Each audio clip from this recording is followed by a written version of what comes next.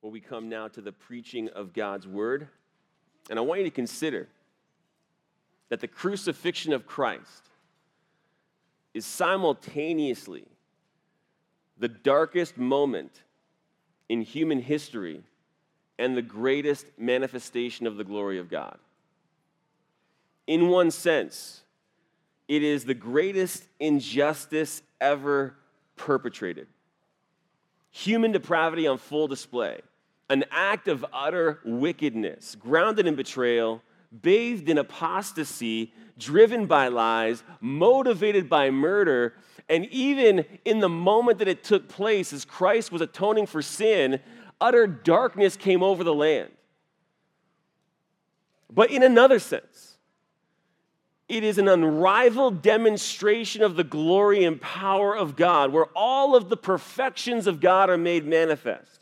An act of divine justice where justice and mercy meet, full of divine love and compassion, a marvelous display of redemption, and a profound demonstration of the holiness and righteousness of God. And as we move from this point forward in John's gospel, the darkness and glory of the cross are glaring side by side, resulting in judgment and salvation, rejection and faith, eternal death and eternal life, betrayal and loyalty, lies and truth. And we begin to get a sense of that and to even taste that in the portion of Scripture we're going to be in this morning. And so look at John 12, verse 27. And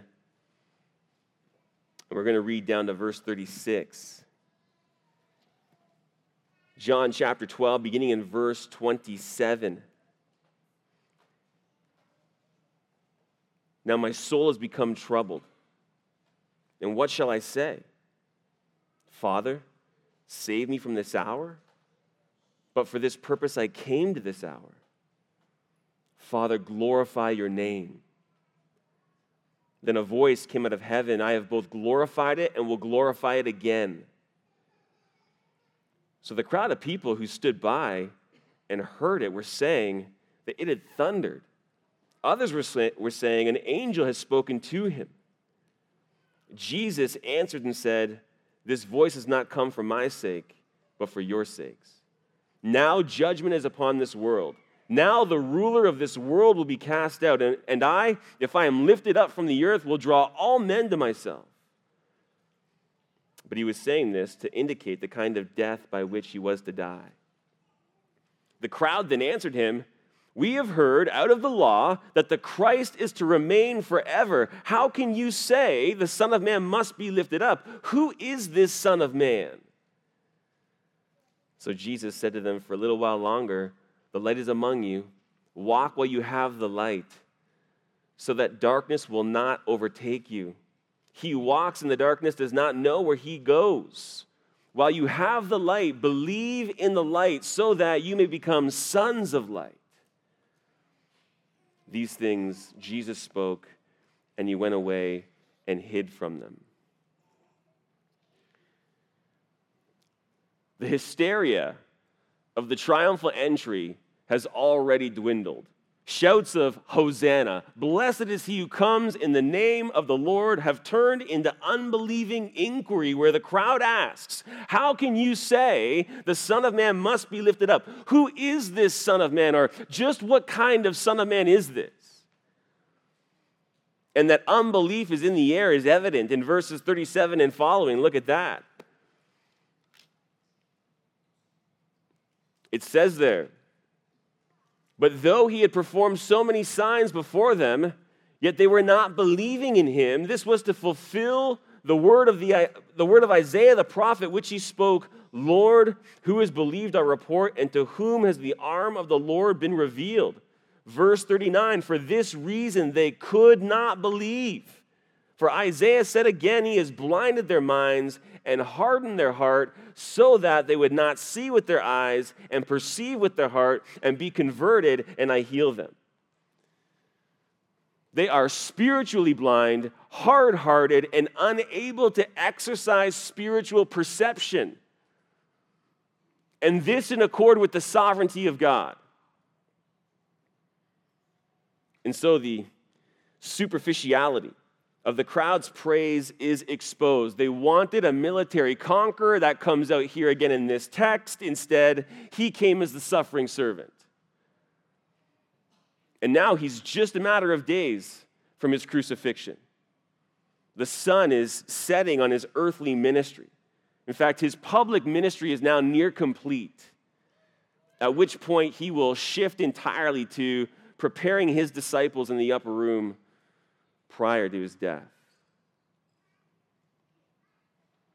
And as Jesus anticipates the hour of his suffering, he's troubled,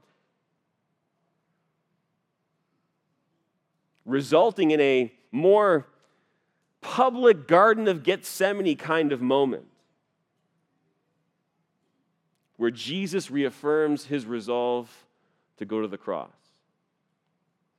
And as he does, the Father declares a thunderous word of confirmation from heaven. Jesus declares historical redemptive truth concerning his death, and a call is extended yet again to embrace him by faith.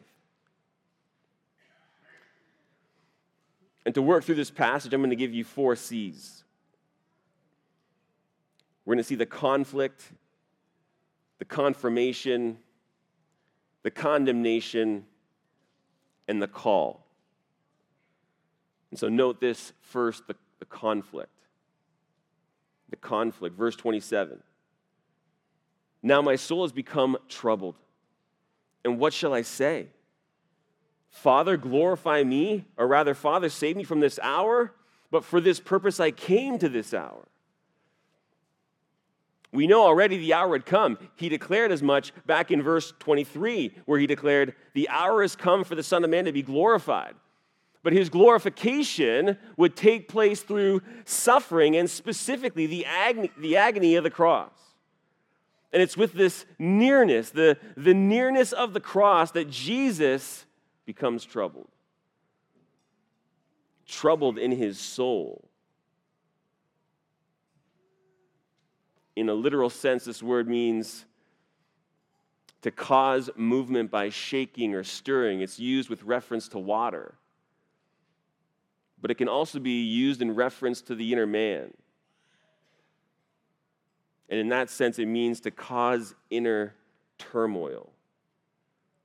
It can be rendered to stir up, disturb, or unsettle. And so as one commentator notes, it suggests strong inner turmoil and agitation. Jesus is troubled and is experiencing immense inner turmoil. And I think it'd be beneficial for us to refresh ourselves with the Garden of Gethsemane. So turn to Mark 14 for a moment. John 12 is, in a sense, the Garden of Gethsemane moment in his gospel. And though these are separate historical accounts, the similarity between them is telling. In Mark 14 and verse 32, it says they came to a place named Gethsemane. And he said to his disciples, sit here until I have prayed. And he took with him Peter and James and John and began to be very distressed and troubled. And he said to them, my soul is deeply grieved to the point of death. Remain here and keep watch. And he went a little beyond them and fell to the ground and began to pray that if it were possible, the hour might pass him by.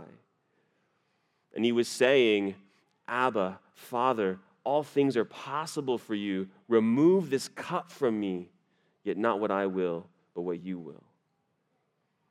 And he came and found them sleeping and said to Peter, Simon, are you asleep? Could you not keep watch for 1 hour? Keep watching and praying that you may not come into temptation. The spirit is willing, but the flesh is weak. Again, he went away and prayed, saying the same words. And again he came and found them sleeping, for their eyes were heavy, and they did not know what to answer him. And he came the third time and said to them, "Are you still sleeping and resting? It is enough. The hour has come. Behold, the Son of Man is being betrayed into the hands of sinners. Get up. Let us be going. Behold, the one who betrays me is at hand." As Jesus anticipates the cross, he is deeply disturbed, deeply troubled, deeply distressed. And the question is this: why? Was it the unjust mock trial when he was spat upon and unjustly condemned to death?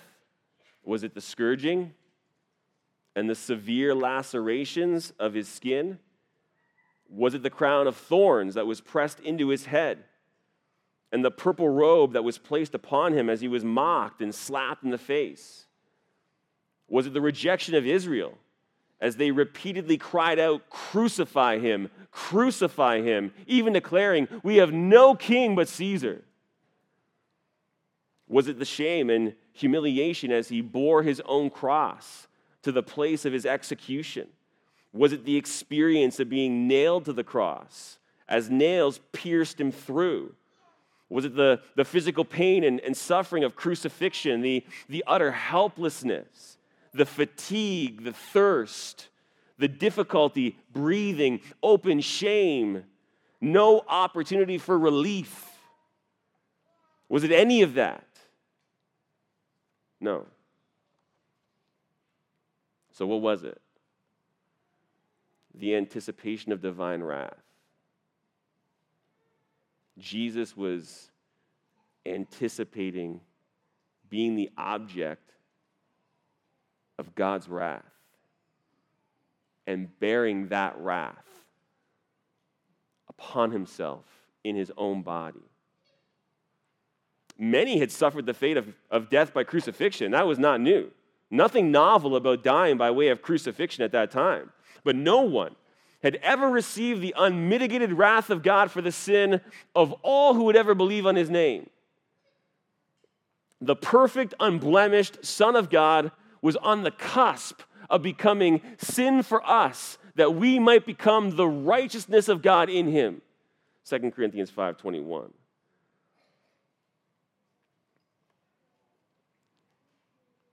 He was anticipating divine wrath. And there was internal conflict.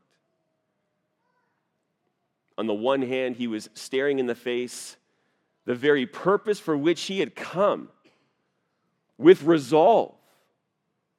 And on the other, he was deeply troubled by the prospect of it.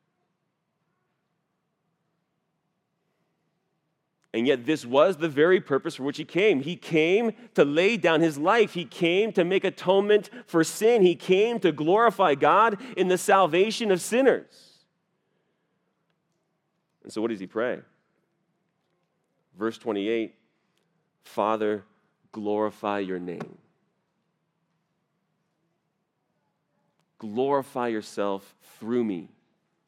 Father, do what will bring you the most glory.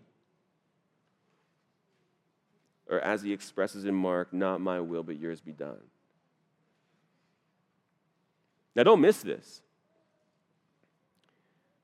Did Jesus sin? No. Of course not.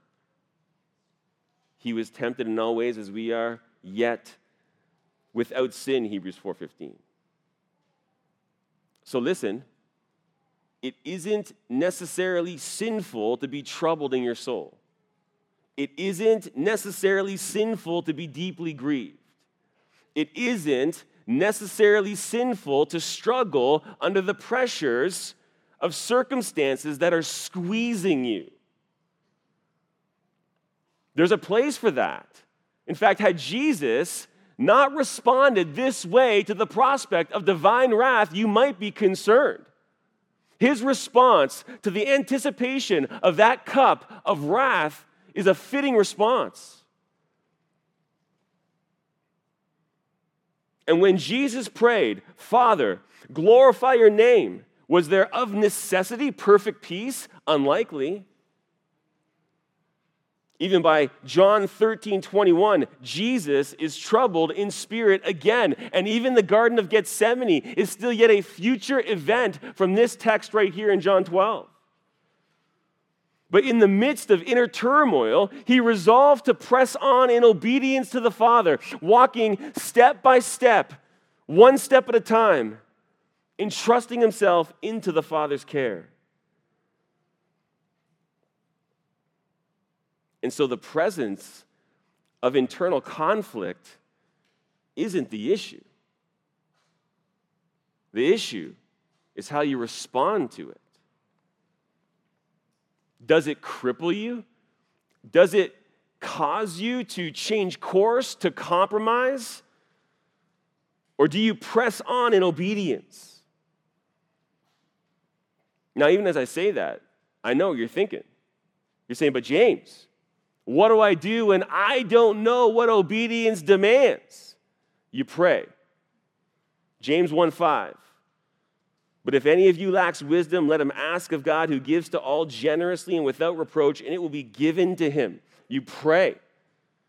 And then you have confidence. You wait with confidence, knowing God will make good on his promise. You know that as you pray by faith and ask for wisdom for the particular trial that you're in, that God will make good on his promises. He always makes good on his promises. He always is faithful. You ask in faith and God will deliver.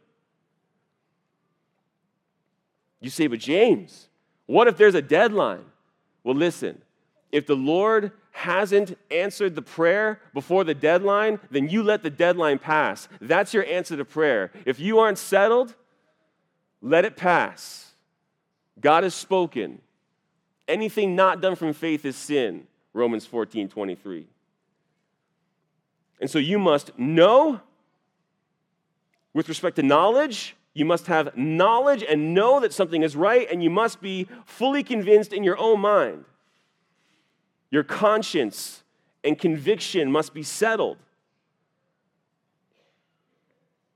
And with that in place, the only thing left is this: Father, glorify your name. A commitment to the glory of God. Now, I don't want to trivialize what the Lord experienced in this moment or in the Garden of Gethsemane, but I can tell you that on a far lower level, I can relate to this. It was a particular Saturday, following a conversation with our lawyer, where he told me the prospect of imprisonment was likely. Until that moment, I hadn't considered it likely. And so when I got off the phone with him for the next couple of hours, with a sermon still to write, which on its own puts us in a place of desperation, I was nearly crushed under the weight of what was ahead of me. Physiologically, migraine, even just standing in our bedroom, almost pacing, finding it difficult to be on my own 2 feet. I had to lie down and just lie there and just pray that God would help me and deliver me and assist me. I knew I couldn't change course. I knew what obedience demanded, and the weight of that was crushing me. And in that place, God ministered to me. And before long, he had taken me right through that trial out the other end, and I got up from that bed resolved to obey the Lord, which didn't mean that it was easy. It didn't mean that there was perfect peace. It just meant that I was going to put one foot in front of the next and continue to walk in obedience to Christ. So there's room to struggle. There's room for deep distress. There's room for the soul to be troubled, and we are unwise to call that wrong and sinful. Conflict within is appropriate when God allows circumstances to press in upon us. There is a natural response to that we need to allow ourselves to go through, looking to God to carry us through. And that's exactly what our Lord did. And so we see the conflict and witness the perfections of our Lord as the God-man in all his radiant beauty. Second, we see the confirmation. The confirmation. Next part of verse 28. Then a voice came out of heaven, I have both glorified it and will glorify it again. Now you'll note, this is the third time in our Lord's earthly ministry that God has spoken from heaven. He did so at the baptism of Jesus, he did so at the transfiguration of Jesus, and he's doing so here in our text. And we might ask, how had the Father glorified his name? Well, he did through the Son's message, as the Son testified to the truth of God. And he did so through his Son's miracles, which authenticated and validated the truth that he proclaimed. And he did so through his Son's obedience, as the Son did the very things he saw the Father doing. And so how would he glorify his name again? Through the death, resurrection, and ascension of his Son, whereby the Son would accomplish the redemption of his people. Here's the thing you have to understand. The glory of God the Father is inextricably linked to the glory of God the Son. So when Jesus declares, the hour has come for the Son of Man to be glorified, it's simultaneously the hour for the Father to be glorified. And God highly exalted Christ, bestowing on him the name which is above every name, so that at his name every knee will bow, of those who are in heaven and on earth and under the earth, and every tongue will confess that Jesus Christ is Lord. To what end? To the glory of God the Father. And so God was going to glorify himself through the death, resurrection, and ascension of Christ. The glory of the Son and the glory of the Father are one glory. And when one is glorified, the other is glorified.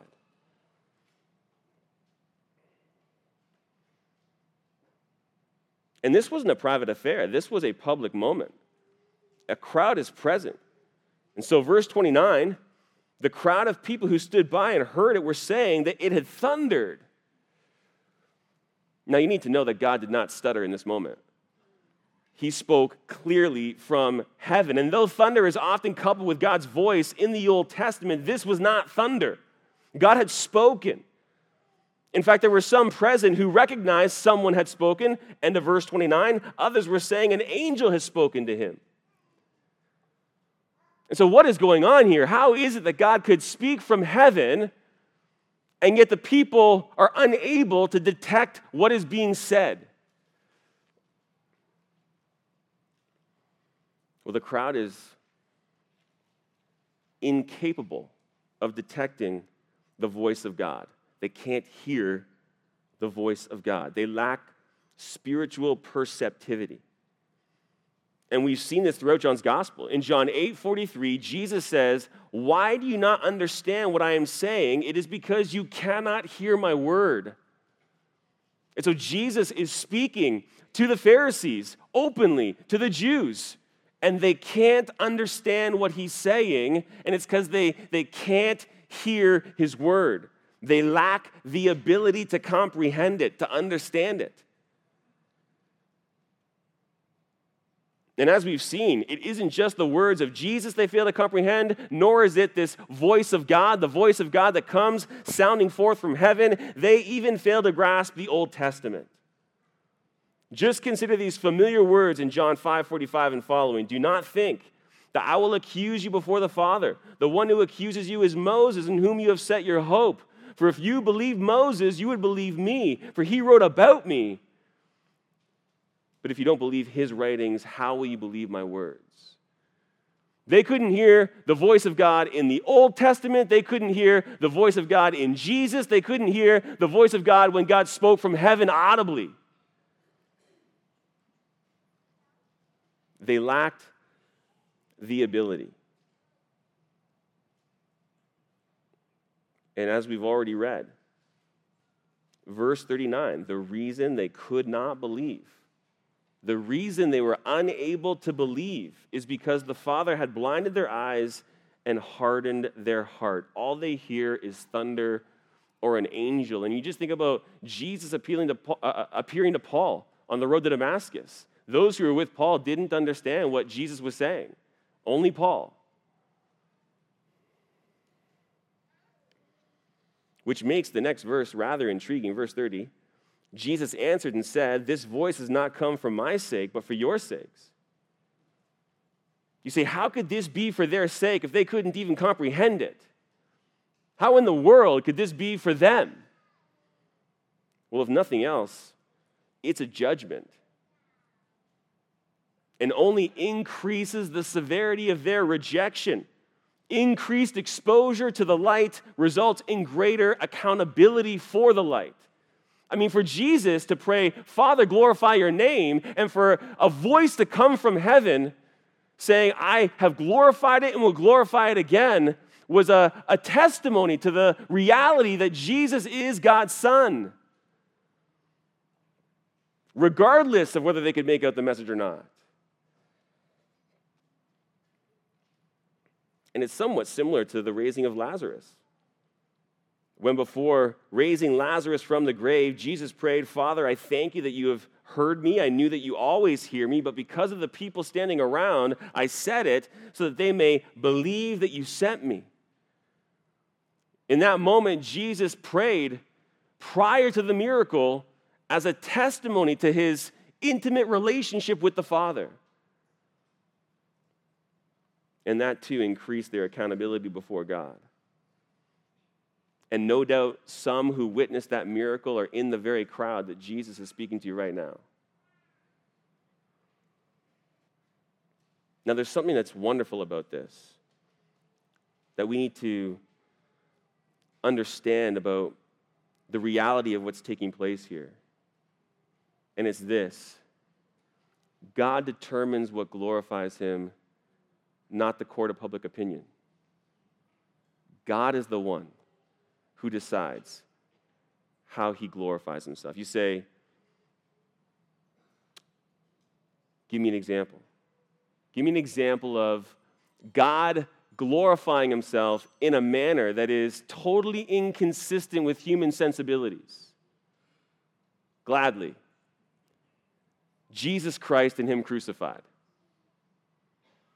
I mean, just think about it. What the world deems foolishness is the obliteration of their wisdom. What the world deems foolishness is the very wisdom and power of God. What the world deems foolishness is the most marvelous display of the glory of God. I mean, even to this point in John's gospel, there would have been thousands who would have said that Jesus didn't glorify God. Thousands that would have objected to God being glorified in his life and ministry. And yet God declares, "I have glorified it and I will glorify it again." Even when Jesus goes to the cross and dies and rises from the grave, the disciples can't even perceive the glory yet. His own disciples aren't able to perceive it. And so make no mistake, God is the one who determines how he glorifies himself, not the court of public opinion. He determines how he glorifies himself, not human sensibility. I take great comfort in that. God gets to decide what glorifies him. So we've seen the conflict, we've seen the confirmation. Now, third, the condemnation. The condemnation, verse 31. "Now judgment is upon this world. Now the ruler of this world will be cast out." Now, this is a stunning reversal. The world refers to the realm of mankind ordered in rebellion against God by the ruler of this world. And the ruler of this world is who? Satan. So whereas the world believes the rejection and crucifixion of Christ is it pronouncing judgment on him, it's just the opposite. The crucifixion of Christ means certain judgment for them, including every physical descendant of Abraham who rejects him. And in the same way, whereas it might have seemed like the kingdom of darkness had won the day, it was just the opposite. The cross of Christ seals Satan's fate. Through it, Jesus crushes the serpent's head. And as a result, Satan will, future tense, be cast out, which ultimately points to his future and final judgment when he is sentenced to the lake of fire for all of eternity.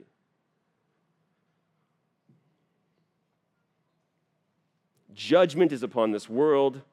The ruler of this world will be cast out. And with this judgment, the redemptive program shifts. For just as the Greeks were seeking out Jesus, his being lifted up would draw men from every tribe, tongue, and nation. Look at verse 32. And I, if I am lifted up from the earth, will draw all men to myself. Now, what does this mean? What does it mean that Jesus will draw all men to himself? Well, let me tell you what it doesn't mean. It doesn't mean that in the end, each and every person will be saved. That's universalism. As Jesus says, the gate is small and the way is narrow, and there are few who find it, Matthew 7:14. So this definitely isn't that. And it doesn't mean Jesus will draw all men without exception to himself, as though everyone is drawn, but since man's will is free, it's ultimately on each person to decide. Tragically, many die without ever hearing the gospel. Instead, what Jesus is saying is that through the cross, he will draw all men without distinction, whether slave or free, whether Jew or Greek, whether rich or poor, from every tribe, tongue, and nation. He will draw them efficaciously to himself for their salvation. And we've seen this language before. We saw it back in John 6:44. Take a look at that. Very same word. It says, no one can come to me unless the Father who sent me draws him, and I will raise him up on the last day. Man is incapable of coming to Christ apart from the Father efficaciously drawing him. And what the Father does, the Son does in like manner, drawing his people unto himself from the four corners of the earth, and doing so efficaciously, whereby they come to him to salvation all the way.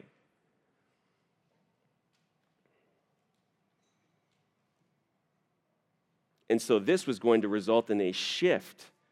It was the Greeks who had come seeking Jesus, wanting to see Jesus, and Jesus declares, the hour has come for the Son of Man to be glorified, and when Jesus is lifted up, he will draw all manner of men unto himself. And if you had any doubt about what it means to be lifted up, look at verse 33, but he was saying this to indicate the kind of death by which he was to die. He would die a death by crucifixion, where he'd be lifted up on a cross. And so notice, there are three manifestations of judgment in these verses. You have the judgment of the world, you have the judgment of Satan, and what's the third? The judgment of Christ. Christ takes upon himself the judgment of his people, and in turn, the message of salvation must now go to the nations, whereby his people call the world to repentance, even calling his people to come out of the world and be joined to him by faith. We are to call the people of this world to flee the wrath to come. And as we call them to do that, he is going to use the proclamation of the gospel to effectually call them unto Christ so that they are saved in him. And we need to do that here in our city, province, and nation, and we need to do that around the world. We need to be involved in that here, and we need to be participating in that around the world, that there would be no one that would die without hearing the gospel of Christ. Unless a grain of wheat falls into the earth and dies, it remains alone. But if it dies, it bears much fruit. And for it to bear fruit, we, God's people, must go to the four corners of the earth and proclaim the good news of Christ and call people to salvation in Him. And so it's in the midst of this judgment, this condemnation, that there's actually a message of salvation that's birthed, where Christ is going to draw some from every tribe, tongue, and nation unto Himself. And so we see the condemnation. Now, fourth and finally, as is fitting on the heels of that condemnation, that judgment, we see the call. We see the call. Verse 34, the crowd then answered him, "We have heard out of the law that the Christ is to remain forever, and how can you say the Son of Man must be lifted up? Who is this Son of Man?" They had no room for a crucified Messiah. To the Jew, the crucifixion of Christ is a stumbling block, a scandal. And here, as they appeal to the law, they're appealing to the law rather loosely. By the law, they mean the Old Testament, the entirety of it. There really isn't anything in the first 5 books of the Bible, the Torah, that declare the essence of the coming kingdom and the coming king being of an eternal nature. But one of the major themes of the Old Testament is a restored kingdom under the coming Davidic king, a kingdom that's described as an everlasting kingdom. It's described that way in 2 Samuel 7 in the promise of the covenant made with David, and it's repeatedly described that way in the major prophets, Isaiah, Jeremiah, and Ezekiel. But what they clearly missed is that there are, in fact, 2 comings of Christ. And the first coming is Christ coming as the suffering servant of Isaiah 53, to make atonement for sin. And they have no place for that. And so from this vantage point, we can see the triumphal entry for the superficiality that it is, a superficial response by those with kingdom glory in their hearts, which they believed was theirs by right, apart from personal repentance. And they understand he's talking about his death. And they're saying, how can you say that? In effect, they're asking just what kind of Messiah is this? They understand what he's saying, that he's talking about his death, and they have no place for a dying Messiah. And so Jesus doesn't even entertain their inquiry. Instead, he just makes the call. Verse 35. So Jesus said to them, "For a little while longer, the light is among you. Walk while you have the light, so that darkness will not overtake you. He who walks in the darkness does not know where he goes." Now, there's a deeper meaning to this, but it's really rather simple. The light is only present for a little while longer. And when the light is gone, they will be overcome by darkness. And so he exhorts them to walk while they have the light, since he who walks in darkness doesn't know where he's going. But in saying that, there's a bit of a tension. Jesus is clearly the light. And through his death, resurrection, and ascension, he's only among them a little while longer. And so the light is going to be removed, and darkness is on the horizon no matter how you dice it. And so you have an incomplete picture. If Jesus is the light and he's going to be removed, then how does walking while the light is among them help them once the darkness comes? Well, it becomes clear in verse 36, where Jesus says, "While you have the light, believe in the light so that you may become sons of light." And so believing defines what it means to walk. He's calling them to believe in him. He's calling them to put their faith in him. And then, by virtue of believing in him, they will become sons of light. And by virtue of becoming sons of light, the darkness will not overtake them. And I've gotten this sense in John's gospel before.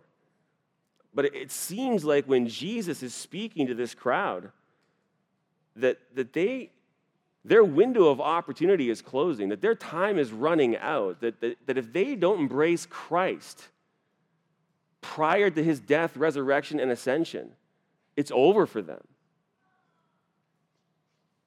That at that point, their window of opportunity will be closed.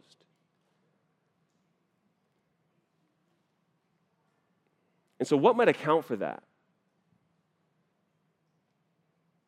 Well, this might. What Paul calls a partial hardening. Romans 11:25, listen, for I do not want you, brethren, to be uninformed of this mystery, so that you will not be wise in your own estimation, that a partial hardening has happened in Israel until the fullness of the Gentiles has come in. With the shift in the redemptive program away from Israel to the world, there is a partial hardening that comes upon Israel. And if you're a part of that hardening, then you are locked up in a hard heart. And that meant the light was about to go out on many in Israel. Their window of opportunity was closing. And yes, there would be many who would come to trust him in the book of Acts, for example, but that'd be a remnant, a small remnant of the larger whole. And so they were on the cusp of being sealed in their unbelief. And you even get that sense when you look at the rest of verse 36. These things Jesus spoke, and he went away and hid himself from them. I mean, the fact is this. We all have a window of opportunity, don't we? And sadly, for the broader majority of people, that window ends up closing, where a person either reaches the point of no return in their sin, or their number is called and their time is up. And I don't know about you, but when I look at the world today, there seems to be more death happening at present than ever in my lifetime. People seem to be dropping like flies. People are dying. Human frailty is on full display. And the fragility of human life is never been more evident. And so if you're here in this particular moment and you still have not bowed the knee to Jesus Christ, you need to understand that you have just had exposure to the light, and the accountability for that light is increasing. And there is a judgment coming for every single one of us. And if you go into that judgment without Christ, then you are going to go into a judgment that will result in you suffering under the wrath of God for all of eternity, because you rejected the substitution that God put in place to avoid that. And so it is absolutely critical that you turn from your sin and believe on Christ, and that you do so before the window of opportunity closes. Right now, in this moment, the message of salvation is being offered to you. The gates of heaven are wide open. All you would need to do is acknowledge that God is holy, that you are a sinner who comes short of his glory, that you have sinned and have broken his holy law, and then look to his Son, whom he sent as the Savior of the world, the one who took upon himself his wrath, the Father's wrath, for the sin of those who would trust him. And if you would turn from your sin and believe on him this day, then you will become a son of light, a daughter of light. And then the darkness will never overtake you. In fact, you'll have a righteousness like the dawn that will just increasingly shine in your life as you begin to be conformed into the very image of Christ. And so learn from this closing window on this crowd whom Jesus is speaking with. Don't delay another day.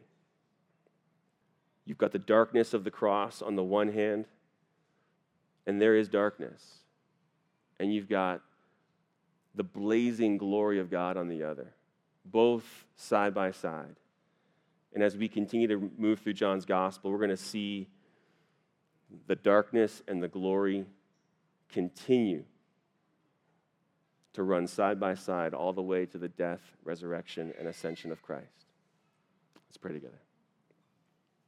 Father, we thank you for just the blessing of being able to understand and grasp the nature of your glory, the nature of the cross, even the darkness that surrounded the cross, and how in the midst of that darkness you accomplished the most glorious feat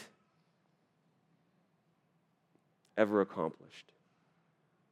Father, we thank you for your glory. We thank you for the gospel. We thank you for Jesus Christ and him crucified. We thank you for our Lord and his obedience, that in the midst of a troubled soul, anticipating divine wrath, your wrath, he pressed on in obedience to you.